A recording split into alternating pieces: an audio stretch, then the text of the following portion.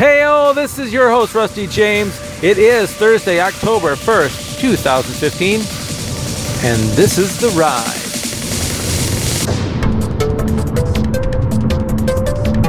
Well, I'm changing things up a little bit for you today because I didn't record this until mid-afternoon because I was home doing chores and waiting for the internet guy to take care of us. Now that we're taken care of, I am off to work.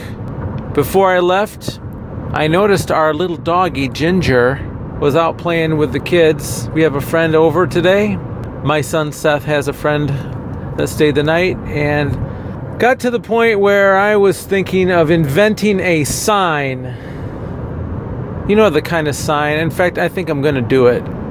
It says in a rather hillbilly-ish font, "We don't believe in roughhousing here, but we do believe in rough outdoorsing."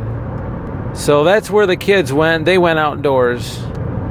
And somehow our dog found her way out by herself. Normally she is always on a leash, always has been on a leash. And she found a way out without being leashed. And she was very well behaved. Didn't look like she was running off to and fro, not too far away from the kids. So I'm wondering, she's a domesticated animal, which means she knows where certain boundaries are. You don't go to the bathroom in the house, that kind of stuff. I wouldn't dare take a wild goat into my house for fear that might happen. She's wild. But our dog has been trained. But our dog, I noticed that our dog does things that are naturally wild. It's crazy. Our dog is a smaller dog. She's a Maltipoo.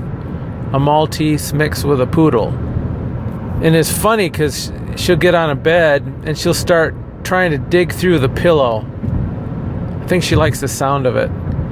But I think that they're naturally wanting to burrow and find rodents and things like that.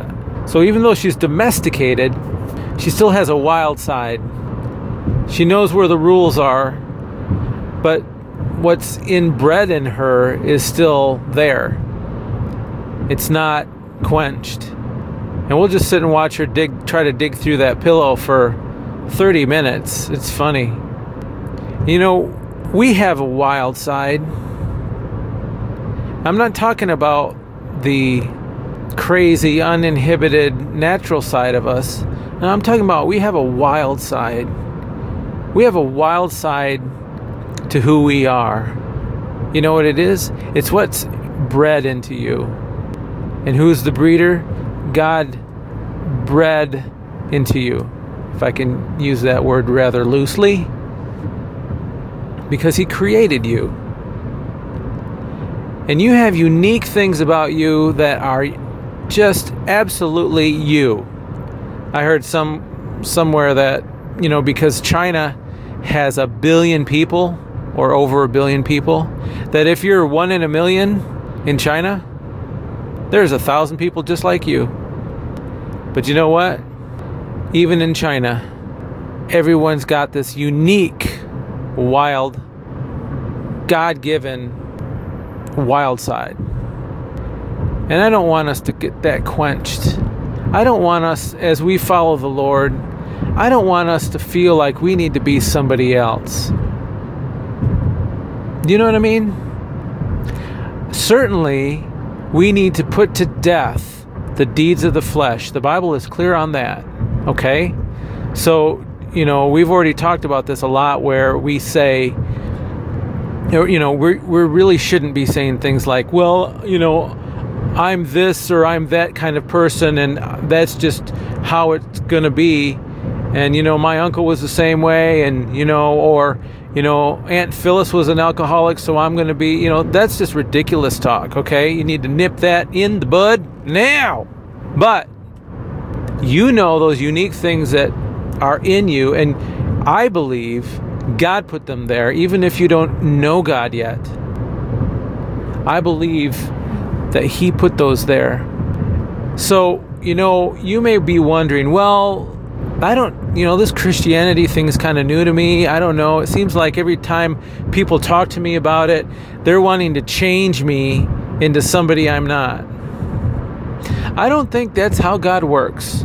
He certainly does want us to change away from the deeds of the flesh.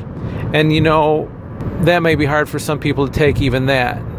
But if you recognize that those deeds of the flesh are spiraling you down really toward death, and that's what the Bible says, is that sin leads ultimately to death. And we're talking a spiritual death, a separation from God kind of death, the kind of thing you do not want. But if you can recognize that, okay, yes, I understand, I need to renew my mind about certain things. I need to realize that I don't need to depend on all those trappings of the natural world that always brought me satisfaction. I can rely on the Lord. Yes, that's important. But I want it to be made very well clear that God created us all unique for a purpose. Not everybody is going to talk like your pastor. You don't need to talk like your pastor. You don't need to talk like the TV evangelists. You don't need to dress like them. You just dress appropriately, but you dress how you feel good in. Does that make sense? I don't know if I'm ruffling feathers here. I mean, I didn't really plan on going here, but this isn't really about dress so much as to acknowledge that you have a unique gifting from God. We've heard stories or seen maybe TV shows where you've got that kind of, I think I remember a Brady Bunch episode, for those who remember Brady Bunch, where I think it was Jan was enthralled by an ant that was some world traveler, kind of eccentric ant. We've all heard kind of those stories about that ant who wore kind of strange clothes, or maybe she wore clothes from different cultures that she had visited. She was a unique bird. You know what I'm saying? I love that. I love it when things break the mold. That's why, in certain ways, I like being able to talk to you guys in this format, because I don't really get to talk to people this way. And I love it. I'm an engineer by trade. I don't think I could go around and do this at business meetings, So you have a unique, awesome strength within you that I don't want to have be quenched or diminished. It needs to be brought into the light, is what it needs to be. I don't know if you feel like you don't fit in because you're, who you are just isn't like the other people. You probably fit in more than you know, because there's a lot of people that feel the way you do. And there's a lot of people out in the world that are fakers too. You know what I mean? They fake. They act like they think the world wants them to act. And they hit their middle life and they wonder why did they not feel satisfaction in the first half of their life? I think it's because they weren't themselves. Well, if that's you today, cheer up. There is hope, because no matter when you discover this about yourself, today is a new day. That's the way how God operates. He looks point blank at you and says, you know what? Today is the day of salvation. Today is the day of new beginnings. So if you're still breathing air, then you can make a change, and you can acknowledge who you are and the unique gifts you provide. And my challenge to you today is to actually activate those things. If you didn't think that you could make it as an artist, but you have this artist thing within you, then do it anyway. Do it anyway. If you have a uncle, you have an uncle that doesn't know the Lord, but you've felt this thing in your heart for many, many years that said, I need to talk to him about something meaningful, more than just the banter that we typically talk about at Thanksgiving. Make that call today. See how he's doing. I don't know. There's a million different things that we might quench in our life. Speaking of family, I think this is a good place to realize that our families, as we were kids, our families played a kind of major role in developing who we are. I mean, God put a certain DNA in you, certainly, but your family also did too. They were the environmental impact in your life. And I'm just wondering, have we thanked them? Mom and Dad, I want to thank you for raising me.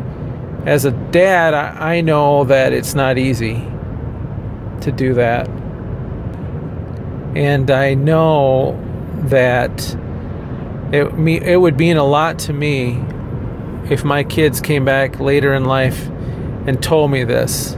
So I guess I'm doing it right now. Mom and Dad, thank you for putting up with my nonsense.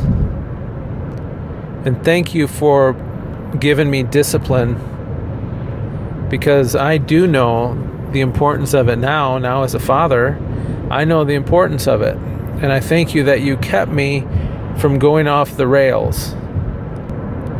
And I pray that I can continue that with my kids. And to a large extent, I believe that my wife and I have been able to do that. But I want to thank you for the sacrifices you made, even for the Christmas presents that I gave you I rolled my eyes about that. I really did want those socks, okay? I really did. Because I know without socks, it's really rough. So, thanks. Thanks for those socks back in 78. I really appreciated them. Thanks for putting up with me in my Cub Scouts uniform that needed to be washed like in 10 minutes before the meeting. I'm sure there was probably a time when I needed you to do that. So thanks. Thanks for teaching me how to tie my shoe. Okay, I could go on and on, but I'm not gonna. You know what I mean? I understand that it's important. And so thank you.